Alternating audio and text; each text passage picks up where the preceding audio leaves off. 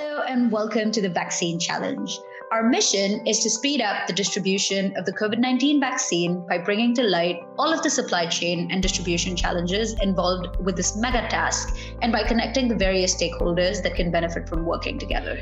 I'm Priyanka and we're in conversation with Julie Copeland. Julie is the CEO of Arbill. Arbill has been in the PPE business for over 75 years. So that's almost 74 years longer and when PPE has become part of our normal lexicon. Now that we're at the 1-year anniversary of global lockdowns, I sit with Julie to chat about what was the exact moment last year they realized that the demand for PPE was going to be through the roof because of a new virus that was taking over the world and how they reacted to the situation. We also talk about how things have changed in the last year with regards to PPE requirements and demand.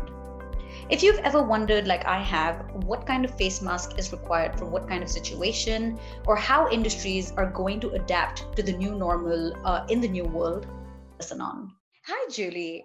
Can we maybe start off with a little bit of an introduction of what Arbill does? Hi, Pri. I'd be happy to. Arbill is in the business of protecting people. Our foundation is in protecting people in industry. That's where we sort of learned how to be great at what we do, industry in which can be quite dangerous and need a great partner to ensure that they are driving the safest workplaces that they possibly can have. And from that foundation, we grew into the government sector where we protect federal, state, and local, and most recently, a pivot into the consumer marketplace. The way in which we partner with our clients to create this great protection or this great safety outlook is we provide PPE, which is now a household name. We've been doing that for over 75 years.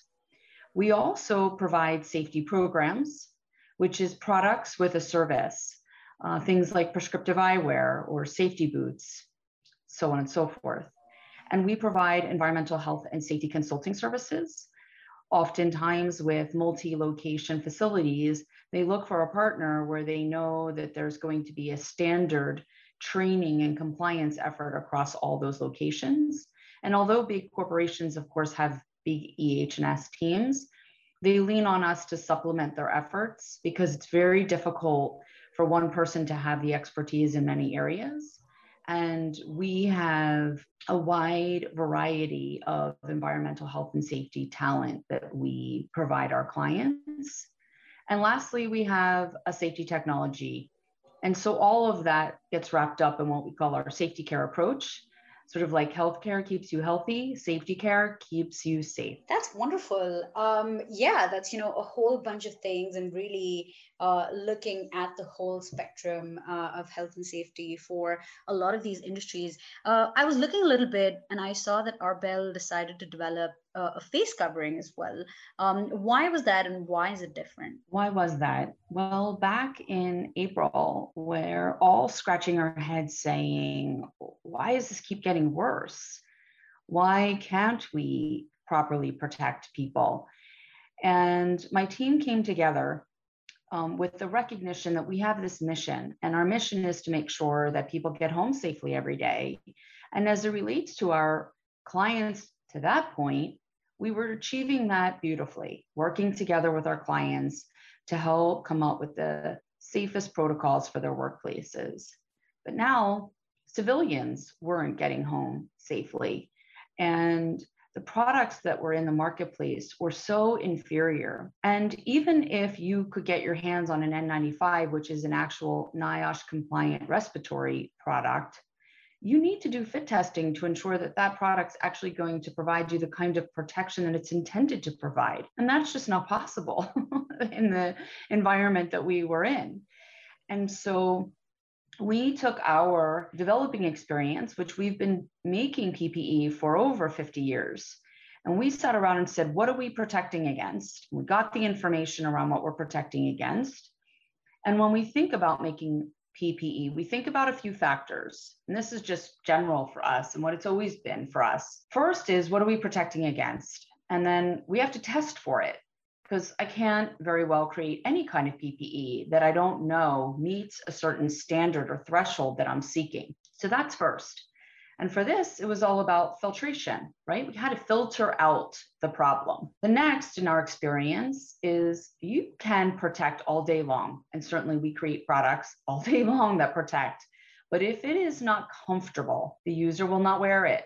I could give you duct tape. We could filter out this problem and you can't breathe. So that's not going to solve the problem, right? So the next key piece is matching up comfort. In this case, it's breathability, right? You got to be able to breathe as well as filter out the problem. And then the last piece, sort of the three cornerstones, and then there's a fourth adder. The three cornerstones is that you want to make a product with the right usability so that you can hit the right price points. We're used to sharp buyers. They went to school to be procurement people. So I can't just build perfection and not consider it being cost appropriate. And in our case, we wanted to create a product that could be reused, because the last factor for us is we need to be sensitive to the environment. And so we created a product that has the right filtration, has great breathability. It gives you 50 washes. Nothing on the market's offering anything like that. Wow. And lastly, because you can get 50 washings, you get a wonderful per use price point, and ours decomposes in 5 months. And all of the polypropylene products out on the market today, N95, civil masks, surgical masks, they take over 400 years to decompose. A true environmental problem. And they're intended for a one-use application.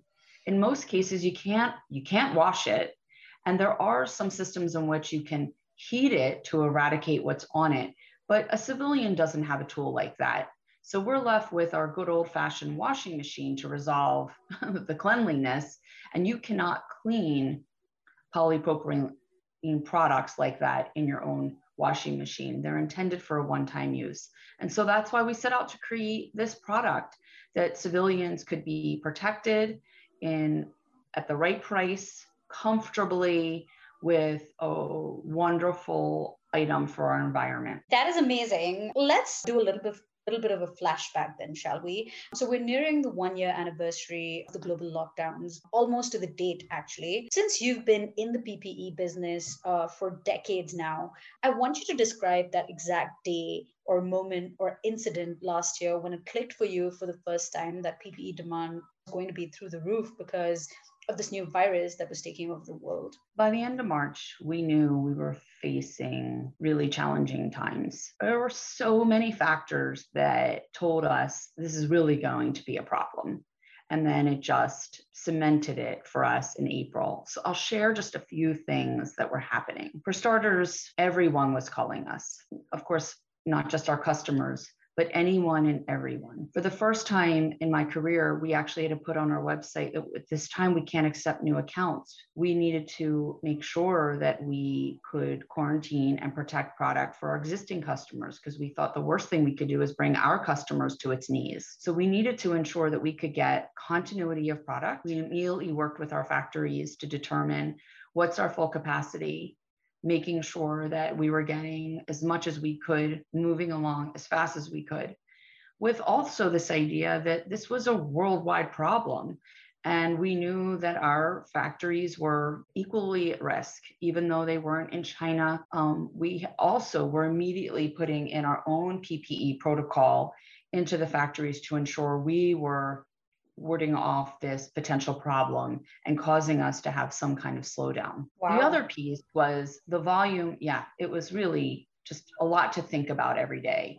You know, certainly when the country got shut down, Commonwealth of Pennsylvania immediately, I think it was on the 13th, we were already rendered essential. Some of the other things I knew, there were police coming by Arbill early on, weekly, making sure we were okay, that our employees were able to get there, and that if there was anything they could do to help us. I really thought I must be living in the twilight zone. A few weeks beyond that, nitrile and N95s were starting to get wrapped in black shrink wrap. And I realize now that I'm holding the gold. And how bizarre the world had become, that what once was just normal clear shrink wrap was now black. And we were protecting it to try and get it from where it ultimately needed to go, and in some cases right into New York, because we held a New York contract, to some federal agencies, and making sure that the product was getting to where it needed to go because the desperation was so great. And the last piece that we knew we were really in crisis was the amount of imposters getting in and the amount of calls we were taking to vet out what was real and what wasn't real. Clients calling us, telling us they found something, would we vet it out for them, and heading down a empty alley with some of these things, and how difficult all of that was to really find that there was so much fraud going on so quickly. But for us, we knew where we needed to go, what we needed to do to build more capacity. And I also leaned into an organization called YPO. I'm part of the manufacturing group. And because so many manufacturers came to their knees, both with YPO as well as NAM, the National Association of Manufacturers, I leaned into both to see how we could help support them in scaling PPE. And because we knew how items were made and what they needed to test against, we sort of acted like consultants to many factories to help them make the right products and convert their plants to producing what we needed. And of course, they helped us, and they were able to help the larger community as a whole. We weren't the procurer of everything, but we really helped in sort of a consulting capacity to help these factories come online, making the right kinds of PPE to meet standards and testing.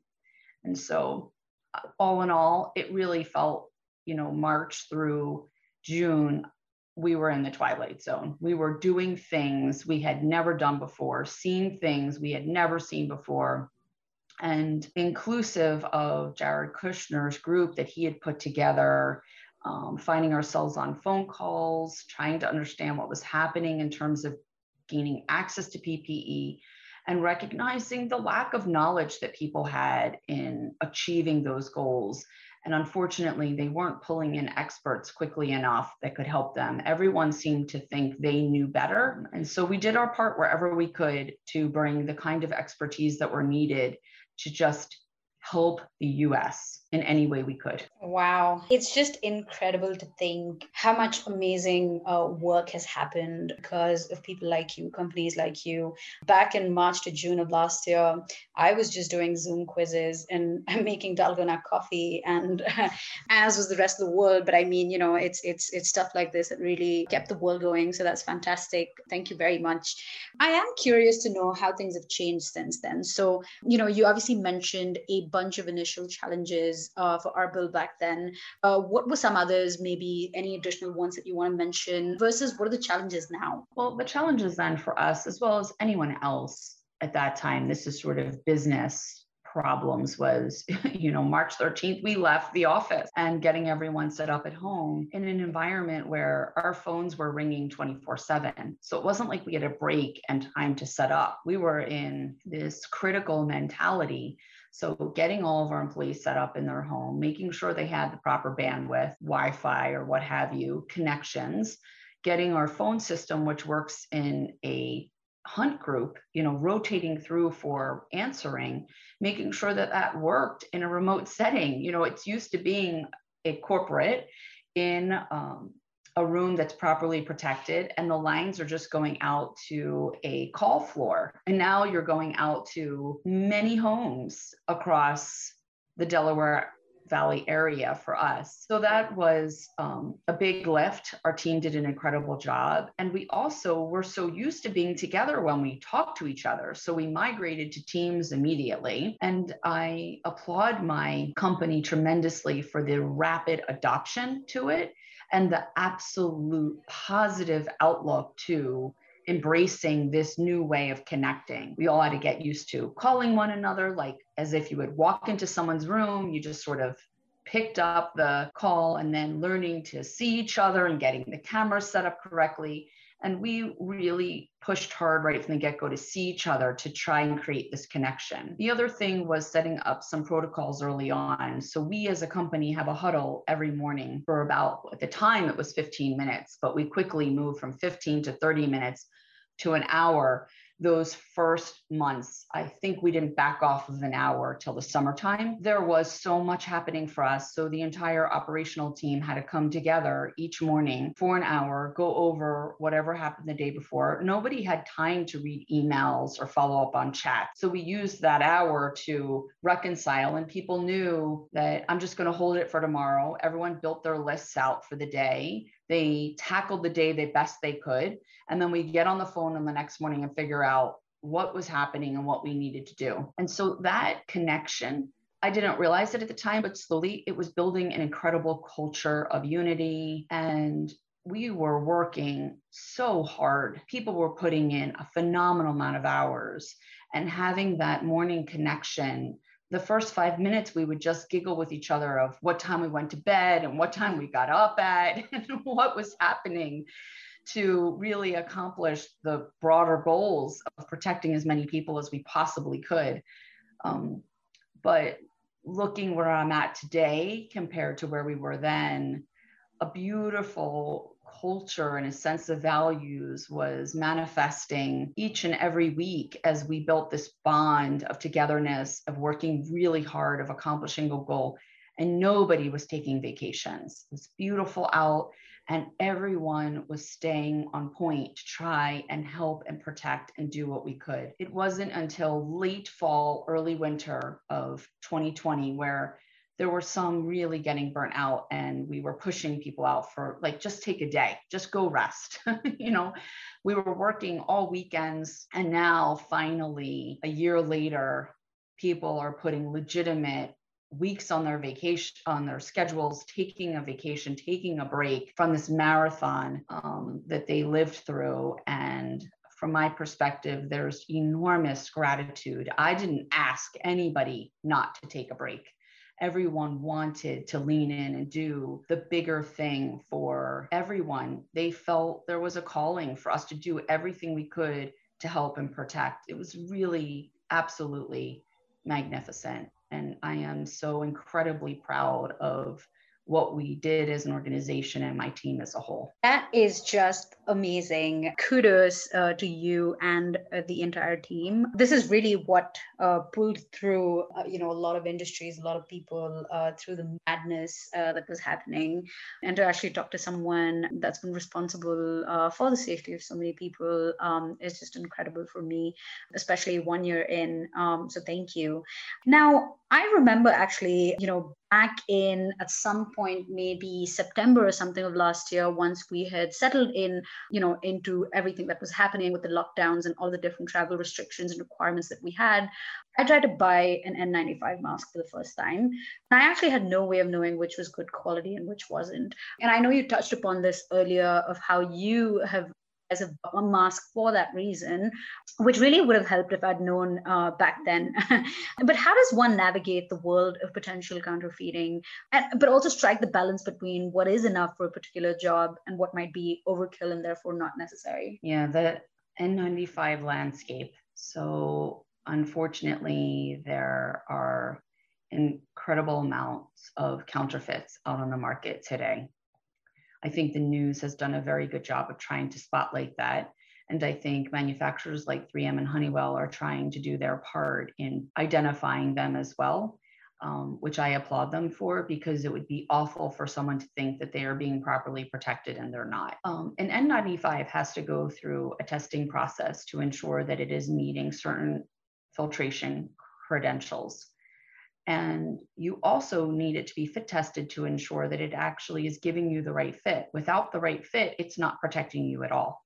Things will seep through gaps. So you have that piece. Those that should be wearing N95s are those that are in the heart of where the virus can spread easily. That is certainly for our hospital workers, emergency workers, essential workers that are in crowded spaces. And I think hospitals have done a remarkable job of getting the fit testing done.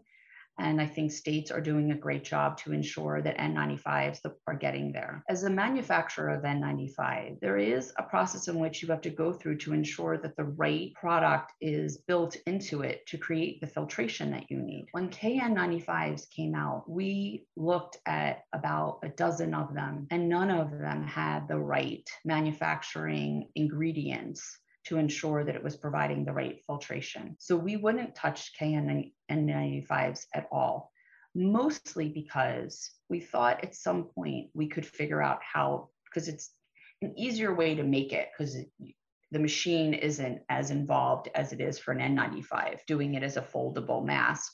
But the KN95, because there were so many counterfeits out there, we were deeply concerned that our customers would get the wrong product.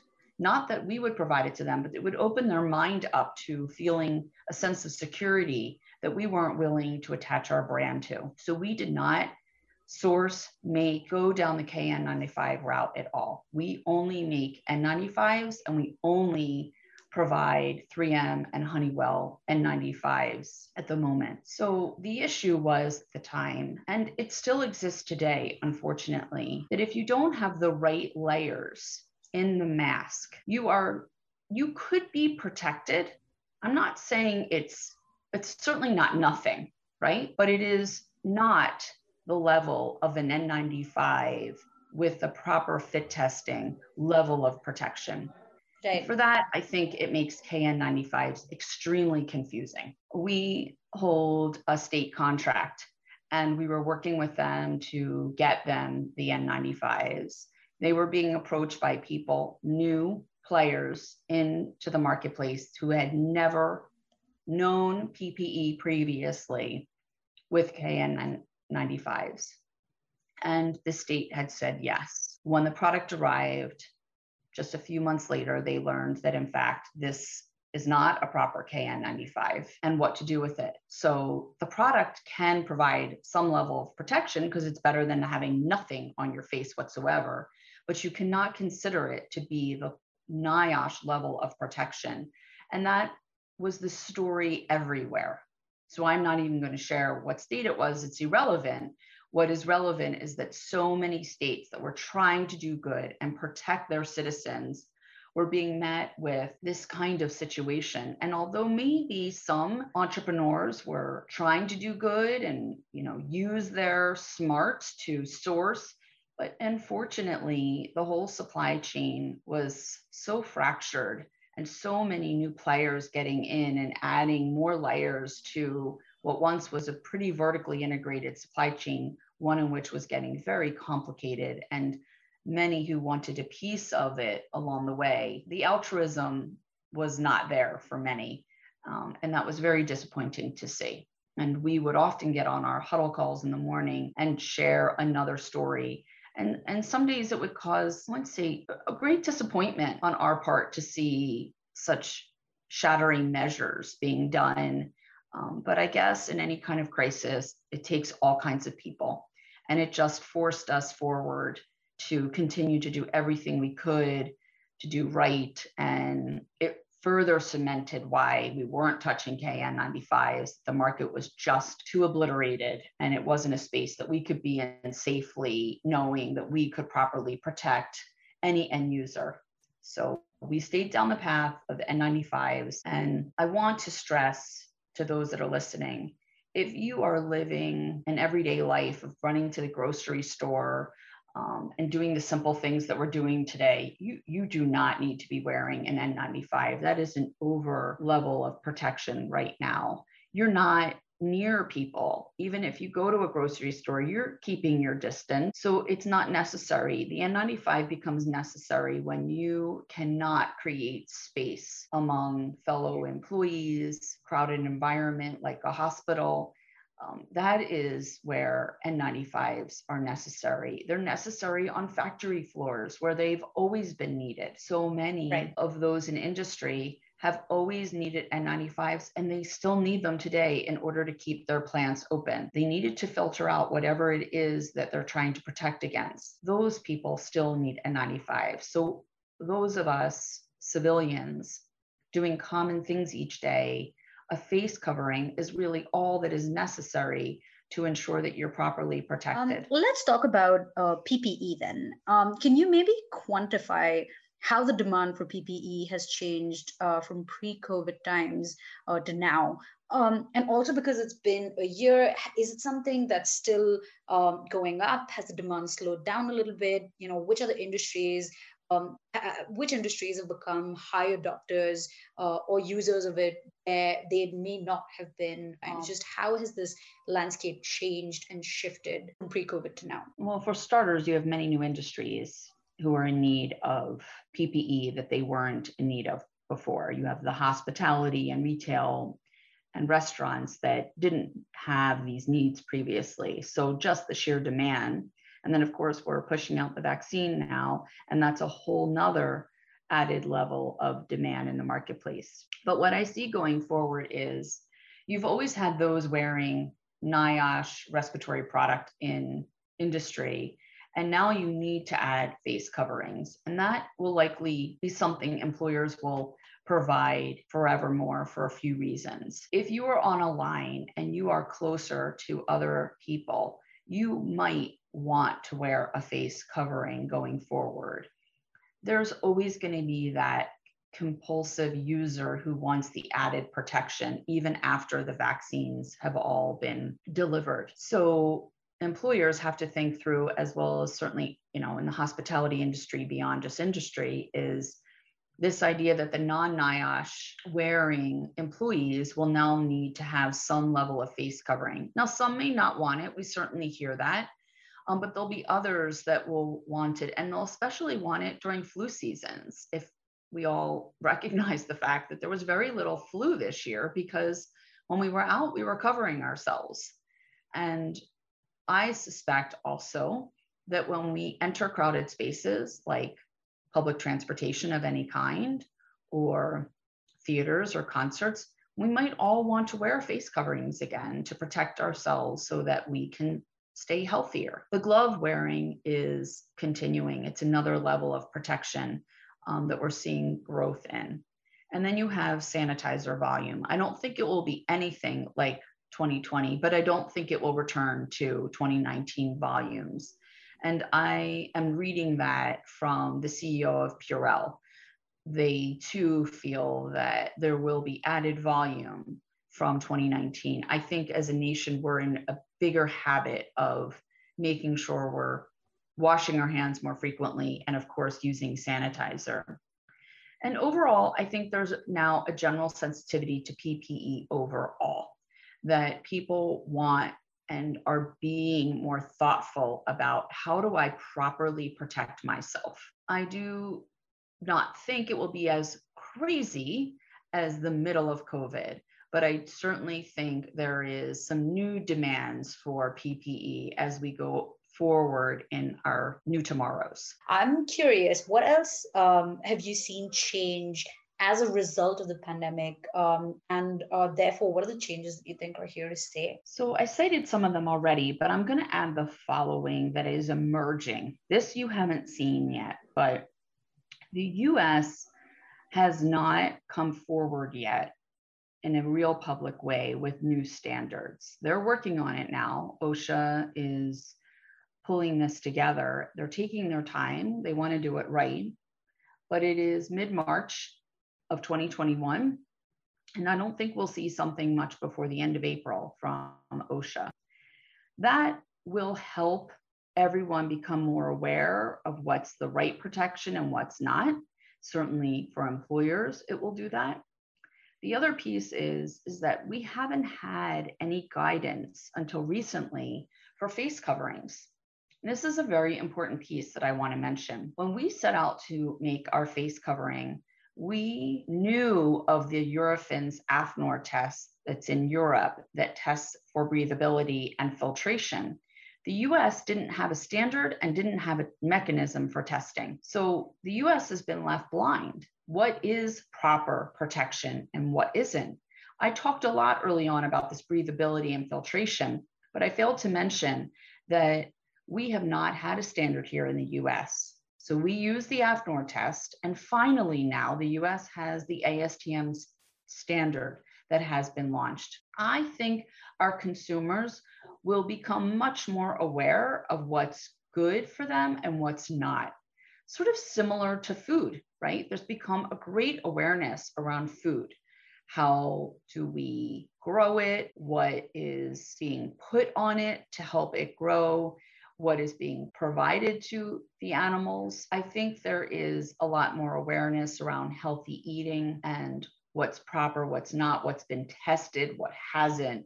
I think the same sort of outlook will apply to face coverings, that a piece of fabric with 2 strings on it is not the same as a product that has been tested for proper filtration.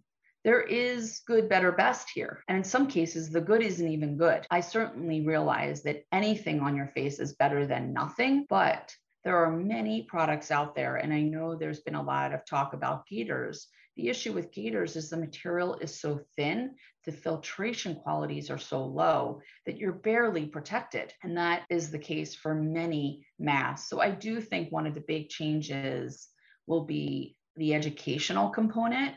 And I think once the ASTM comes out more fully, the media will pick up on this and help to educate. And then, of course, providers will start to educate the consumer at the point of sale. Right. Wow. That's so interesting. Finally, then, what is the biggest takeaway for you as a company from this pandemic? The biggest takeaway for us is that we needed to do more, that we do a great job protecting industry and government, and we needed to use that foundation to help protect civilians. And you will see more coming from Arbill, getting us out into the consumer space so that we can play a part in protecting everyone, and so that we can do things to be together once again. In fact, we have launched our consumer-facing brand called Together, and we have a new website, Get Safe Together, where you can get some of the products that can provide proper protection. And you'll see that line of products continue to grow as we dig in to PPE in general and how the consumer and civilian marketplace is being protected. We like to play a part in getting them properly protected long-term.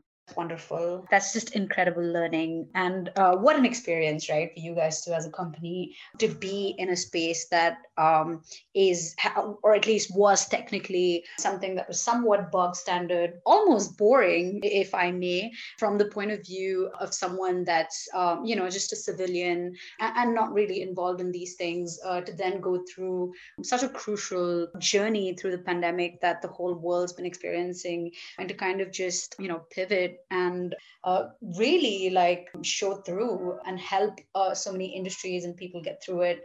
Just incredible.